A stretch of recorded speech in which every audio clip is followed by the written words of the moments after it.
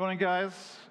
Great to be here this morning. I wasn't here last week because Grace and I were at Foundation Church in Wokingham where I was speaking.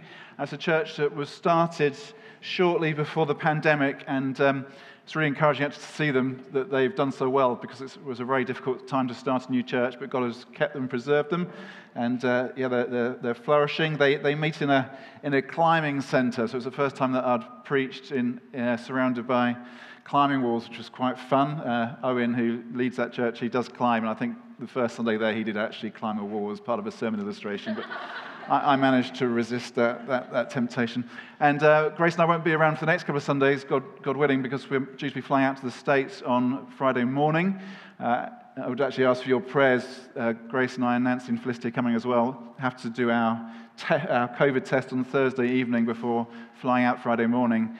And with current infection rates being 1 in 13 people, I do feel a little bit apprehensive about that. So I'd really appreciate your prayers. This is a trip which has been delayed for the last 2 years because of COVID, and we're really keen to get out and be with Donnie Griggs and the guys at One Harbour Church for Easter. So if you could pray for us for that. It's going to be quite a busy week when we arrive, trusting we get there. So next Sunday, I'm preaching twice. Then from Sunday afternoon through to Wednesday, we're leading a retreat for elders and wives and staff, which is about 50 or 60 people in their context, I think. Thursday, I'm doing a day's teaching to video recording an ethics course, which will then be available online.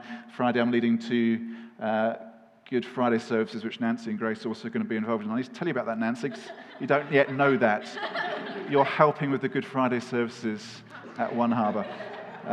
So that's what we're doing. So please pray for us for that. Okay. Well, it is a week to Palm Sunday and 12 days to Good Friday, and in those two events we see Jesus proclaimed as king as he enters Jerusalem, and then we see him torn on the cross as he is crucified on Good Friday. And today's story is a prefiguring of that story. If you're here for the first time, what we're doing at the moment at Gateway is we're teaching through the whole of the Old Testament. Started last September, plan to go through and finish in July. And as we go through this story, what we're doing is seeing how the story of the Old Testament points to what Christ does and who he is. And the story we're going to look at today is very much a prefiguring of the story of coronation and tearing. Here's a quote which helps orientate us to where we're going. We've got up to the story of the kings, got up to the story of King Solomon, and today we're going to be looking at Solomon's son, Rehoboam. This is the quote. Though Solomon turns from Yahweh, turns from the Lord, and departs from him, though Solomon and his kingdom are both torn in two by his double loyalties, yet Yahweh promises to restore David's house, ultimately through another son of David, torn in two in his sacrifice on the cross, that he might join all Israel into one new person. That's the Easter story. Jesus torn on the cross in order that we might be gathered in to become one people in Christ Jesus. And today's story about Solomon's son Rehoboam is a prefiguring, points us to that. And as we go through this story, it's not just a history lesson, but there are some real applications to contemporary issues. And one of the limitations of just having a short time this morning is there's a few things I'm going to throw out, potentially some slightly controversial, which we could spend hours on, and we can't because of the time, but which the story does raise for us. Where we've got to so far is that we've seen how kings have been appointed to rule Israel. First of all, Saul, and then King David, the great model king, the great example, the king who God promises to build a house for.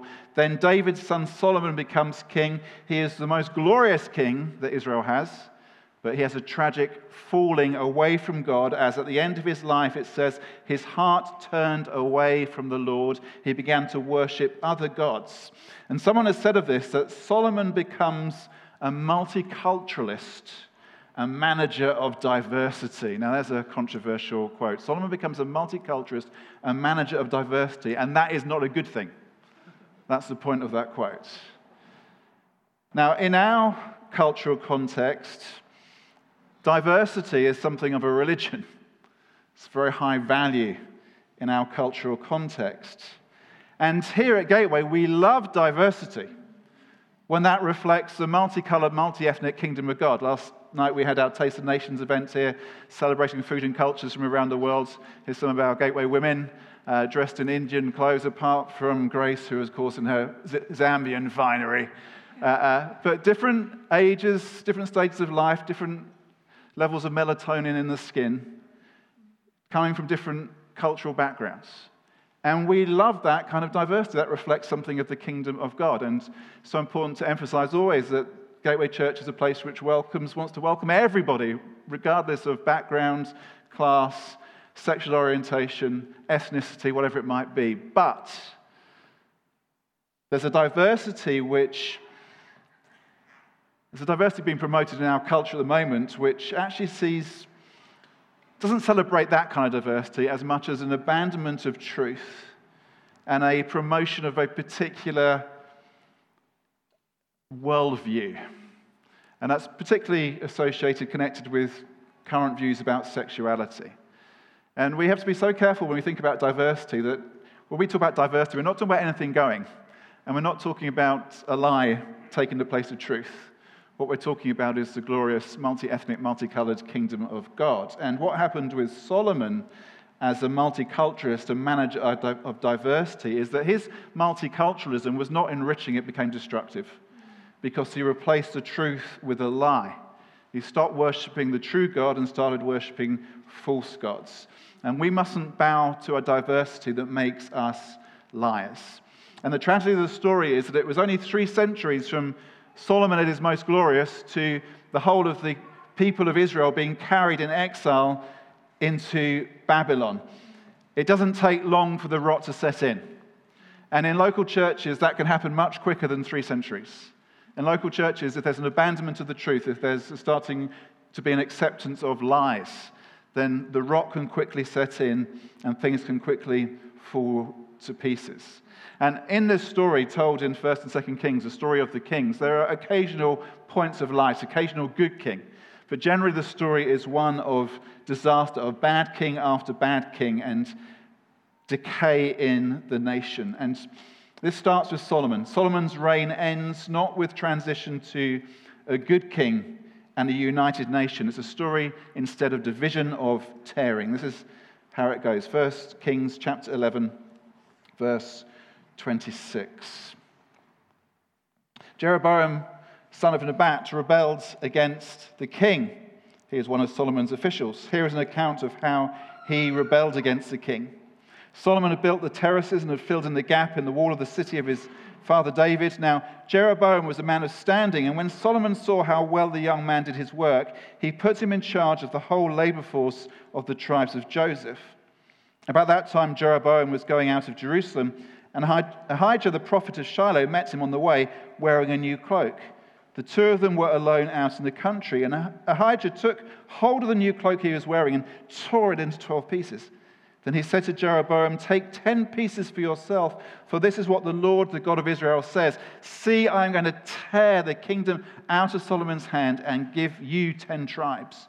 But for the sake of my servant David and the city of Jerusalem, which I have chosen out of all the tribes of Israel, he will have 1 tribe. I will do this because they have forsaken me and worshipped foreign gods. They have not done what is right in my eyes, nor kept my decrees and laws, as David, Solomon's father, did." Now, there's some things for us to unpack in this story. The first of all is to see that there's some tribal tensions which exist here. There had long been some kind of tension between the tribe of Judah and the other tribes of the people of Israel.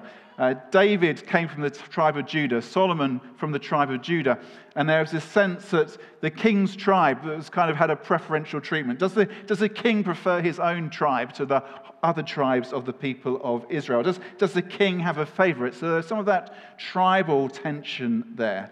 There's also a geographical divide, in that the tribe of Judah occupied the southern half of Israel, while the other tribes occupied the northern half of Israel. And so there's a north-south divide here. And this is something which we in the UK can understand and relate to, that we have for a very long time, very profoundly, had a very significant north-south divide reflected in all kinds of ways. And it is pretty bizarre because we are, like Israel, a small country. And for those of us like me who've been born and bred in the south, even Birmingham, which is only 150 miles away, can feel like an entirely foreign land. Nancy, my daughter's at Newcastle University and got a boyfriend who's from the Midlands, and it's like, what is going on? There's this... Actually, Grace is from the north, but you'd never know it because we managed to kind of beat it out of her over the years. Extracts it. So you think she passes as a southerner now, even though she still thinks she's a northerner, really. But there is this... It's bizarre, isn't it? But in such a small geographical area, the contrast between Bournemouth and Blackpool, I mean, it's like worlds apart. And it's weird because actually the distance is so short, and yet it can be so profound. It doesn't make sense, and yet it's real and something that could be a real problem for us in the UK. And a similar kind of thing happens here. There's the north, the tribes, and then there's Judah in the south. And the distance is nothing, but the difference is significant. It's one of those strange things that happens in human experience. But this isn't just about tribalism and geography. Solomon is going to lose control of the northern tribes because of his sin. The fault is Solomon's. He leads the people into sin. It says the people are worshipping these false gods. The reason that they worship false gods is because Solomon has begun to worship false gods. And that means that there isn't going to be a straightforward transition of the kingship from Solomon to his son Rehoboam. This is what it says, 1 Kings 11:43. Rehoboam, his son, succeeded him as king. But it's not that simple. Next verse. Rehoboam went to Shechem, for all Israel had gone there to make him king. When Jeroboam, son of Nebat, heard this, he was still in Egypt, where he had fled from King Solomon. He returned from Egypt. So they sent for Jeroboam, and he and the whole assembly of Israel went to Rehoboam and said to him, "Your father put a heavy yoke on us. But now lighten the harsh labor and the heavy yoke he put on us, and we will serve you." Rehoboam answered, "Go away for 3 days, and then come back to me." So the people went away. Then King Rehoboam consulted the elders who had served his father Solomon during his lifetime. "How would you advise me to answer these people?" he asked.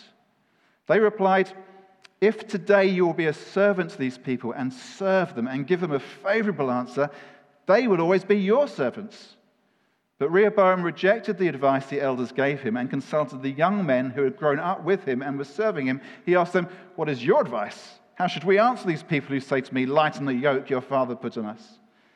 The young men who had grown up with him replied, "These people have said to you, 'Your father put a heavy yoke on us, but make our yoke lighter.' Now tell them, 'My little finger is thicker than my father's waist.'" It's actually a kind of a vulgar joke that these young men are making. It's not actually the little finger they're referring to. Your little finger is thicker than your father's waist. They are being offensive deliberately. "My father laid on you a heavy yoke. Tell them, I will make it even heavier. My father scourged you with whips. I will scourge you with scorpions." 3 days later, Jeroboam and all the people returned to Rehoboam, as the king had said, "Come back to me in 3 days." The king answered the people harshly, rejecting the advice given him by the elders. He followed the advice of the young men and said, "My father made your yoke heavy. I will make it even heavier. My father scourged you with whips. I'm going to scourge you with scorpions."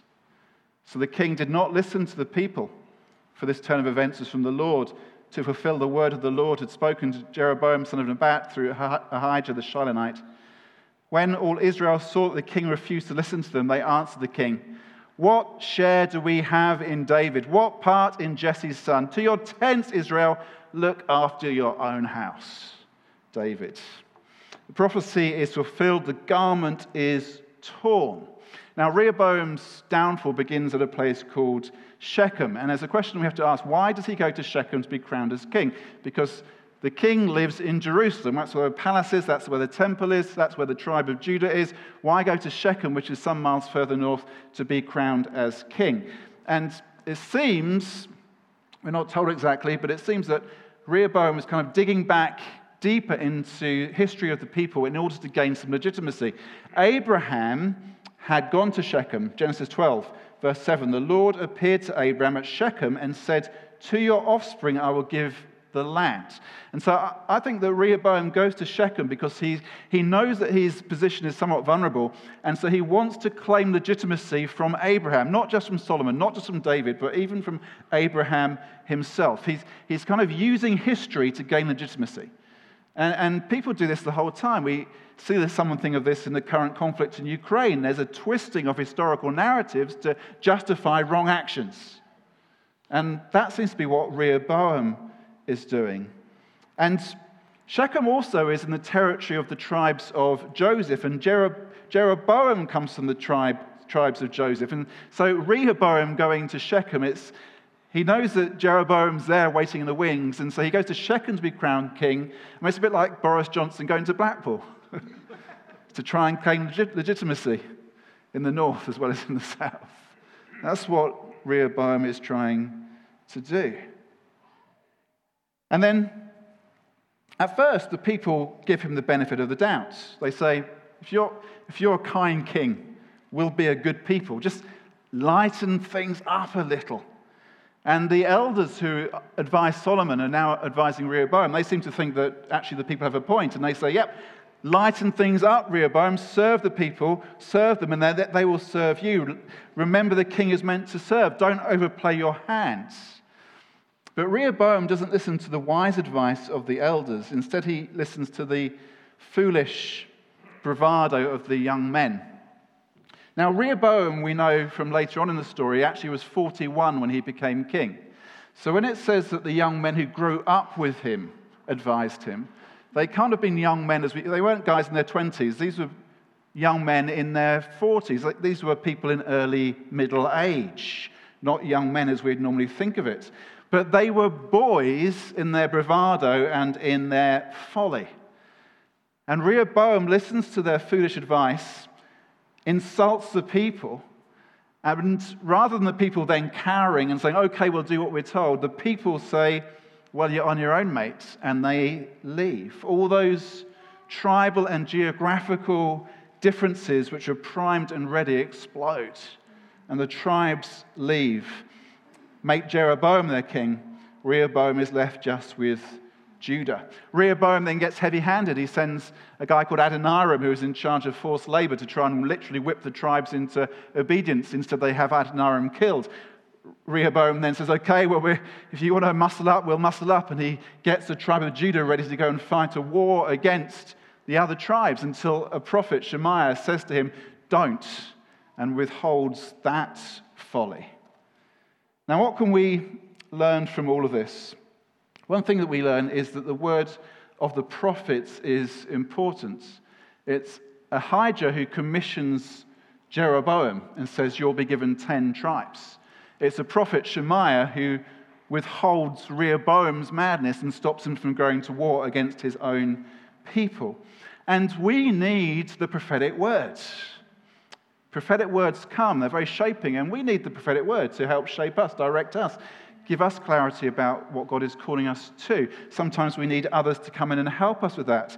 In a few weeks' time, we're hosting this global conference in Bournemouth, and the weekend afterwards, the second weekend of May, we've got Ben and Trina Whittaker from Adelaide in Australia going to be with us for that weekend. And Ben's a bit of a wild, prophetic kind of guy. And I said, Ben, can you please come and be with us that weekend, because I feel we need some prophetic input. So I'm hoping that Ben and Trina will stir some things up amongst us, because the prophetic word is important. Something else we can see from this story is that it is a cautionary tale for a culture like ours, which is intoxicated by youth and youth culture. We live in a society which is dominated by youth culture. And it's not a problem when teenagers act like teenagers. Well, it can be a problem. It feels like a problem if you're living in the house with them. But teenagers are meant to act like teenagers. The problem is when middle-aged men are acting like teenagers. And we live in a culture which so often seems to encourage middle-aged men to act like teenagers. And that was the problem here, that these were middle-aged men who were giving Rehoboam bad advice, were full of bravado and folly and vulgarity, and insulted the people, and ended up with the whole thing being torn away from him. What we need is elders. There were elders who advised Rehoboam, gave him good advice, which he refused to listen to. Now, in this church, there are 6 of us who are recognized as elders, but actually what we should be desiring is that throughout the congregation, there's a sense that there are multiple elders in terms of the maturity that is amongst us. That there should be a maturity, not an immaturity. That there should be a godly eldering wisdom amongst us. Not the bravado and folly of these young men, these young middle-aged men who advised Rehoboam so badly. The story doesn't end there, though. I won't read it all because it's too much, but what happens next is that Jeroboam leads the tribes in rebellion against Rehoboam, but tragically, that then involves him rebelling against God. Even though he's come to kingship because of the word of God, he himself begins to rebel against God. This is the repeating story in the story of the kings. And Jeroboam has a problem because he's taken control of the kingship. He's got 10 of the tribes, but he hasn't got the temple because the temple is in Jerusalem. And Rehoboam rules in Jerusalem. And the problem is that the temple is where the people of Israel are meant to go to worship the living God. But Jeroboam doesn't want the people going to Jerusalem to worship, because if they go to Jerusalem, they'll go back to Rehoboam and he'll lose the kingship. And so what he needs to do is to control how the people worship. And he who controls what is worshipped controls everything. And there are some profound things for us to think about here. Real application for us. There are a host of kings in the world who would want to control what we worship and where we worship. Everybody worships something, somewhere, somehow. Now, when we gather, as we're doing here this morning, as the people of God to worship Jesus, that is not just a lifestyle choice. This is not just one option among others.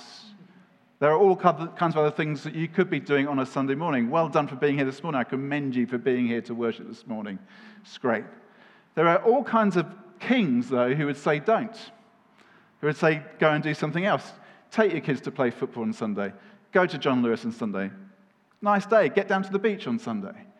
To come here to worship with the people of God is actually a declaration of allegiance. It's really an act of war. That we say we are gathering with God's people to praise the living God. That's our priority. That's our commitment. Now, what Jeroboam does is he knows that he who controls what is worship controls everything. And so he takes advice, just as Rehoboam had done. And the advice is clever, but again, it's the wrong advice. The advice is clear. Control what the people worship, where they worship, and you'll control them. It's always about that. 1 Kings 12:28. After seeking advice, the king made 2 golden calves.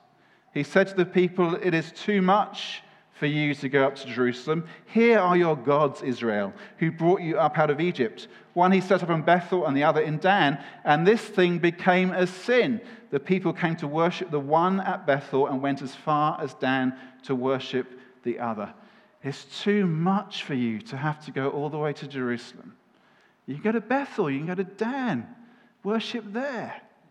Now, in our context, what things say the same thing to us? It's too much for you to have to gather with the people of God on a Sunday to worship.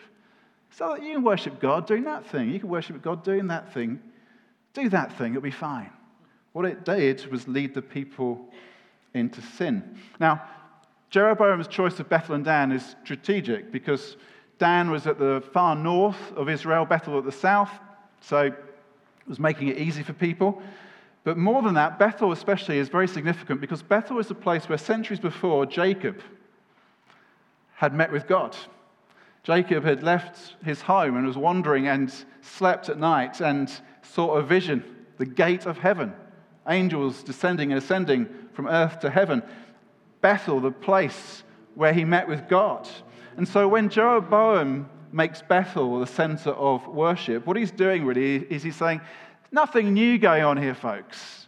He's, like Rehoboam did, he's digging back he's looking for historical legitimacy.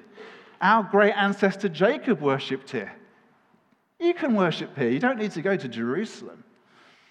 And actually, the better historical example was not Jacob, but Aaron. Remember when the people of Israel left Egypt and were in the wilderness, and Moses went up to the mountain to meet with the Lord, and while he's away, Aaron makes a golden calf and says to the people of Israel, "Here are your gods who brought you out of Egypt." Jeroboam started a bit like Moses. The people were under a heavy yoke. Jeroboam says, "I'm going to give you rest." He ends up like Aaron, worshipping golden calves.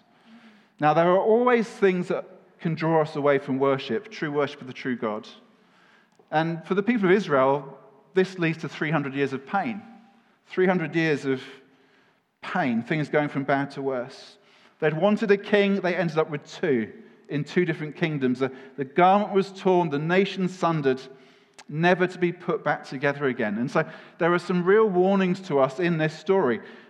Don't replace truth with lies. Let's be alert to the lies our culture would tell us. And even when it's costly, let's stick with truth. Don't act like a teenager when it's time to act with maturity. Let's grow up into maturity in Christ. Let's have a congregation full of elders who act with wisdom from God. And don't compromise worship. Don't compromise worship. Yeah, we worship in all kinds of ways, in all kinds of places, at all kinds of times. But let's not compromise true worship of the true God. And let's keep doing this, prioritizing being together as the people of God, worshiping Him. The story gives us some warnings. It also gives us hope, because as we read this story and as we get further into the book of the Kings, it looks like the game is up. It just looks like disaster. But the plans of God are greater than the politics of man, and God has promised to build a house for His name. Back to that quote we started with. Though Solomon turns from Yahweh and departs from Him, though Solomon and his kingdom are both torn in two by his double loyalties, yet Yahweh promises to restore David's house, ultimately through another son of David, torn in two in his sacrifice on the cross, that he might join all Israel into one new person. As we approach Easter, let's remember what Christ Jesus has done for us. That when we come to Christ, we are knitted in, grafted into His people. The garment was torn from Solomon's grasp, but in Christ we are united together in Him. Jesus is gathering all His people, all Israel, from every nation, tribe, tongue, and people. And so we can, this Easter and every day, celebrate the diversity of the kingdom of God, that God is gathering people from every background, every kind of personality, every social demographic, every skin color, every language group. God is gathering to know Him and be united together in Him. And we can hope that in Christ we can grow up into real maturity, that we don't have to be spiritual teenagers, but we can grow in maturity, knowing Christ and reflecting Him. And we come to worship the true God with true worship as His true people being built into His true spiritual house. That's the gospel message. That's the message of Easter. That's the message of hope, which we love, proclaim, and celebrate. Let's pray. Would you stand with me as I pray, and then we'll come back into worship. Jesus, I pray for us, Lord, in our crazy, so complex world, that you would help us to see truth and hold on to it. I pray, King Jesus, that we really would grow up into maturity in you. I pray that there be a maturity in this church which enables us to withstand all the temptations and buffetings of the world in which you've placed us. And Lord, would we keep running together into worship of you. Lord, thank you for the great joy and privilege of being your people, your saints, your house, of being able to proclaim the greatness, the love, the goodness, the mercy, the grace, the kindness of our God. I pray, Lord, that we keep doing that we'd be those who don't find ourselves having divided loyalties, but come wholeheartedly to you, full of joy, confidence, wonder at your love for us. You have knitted us in to one new man, one new people, the people of God. We thank you, Jesus. Amen. Let's worship Him.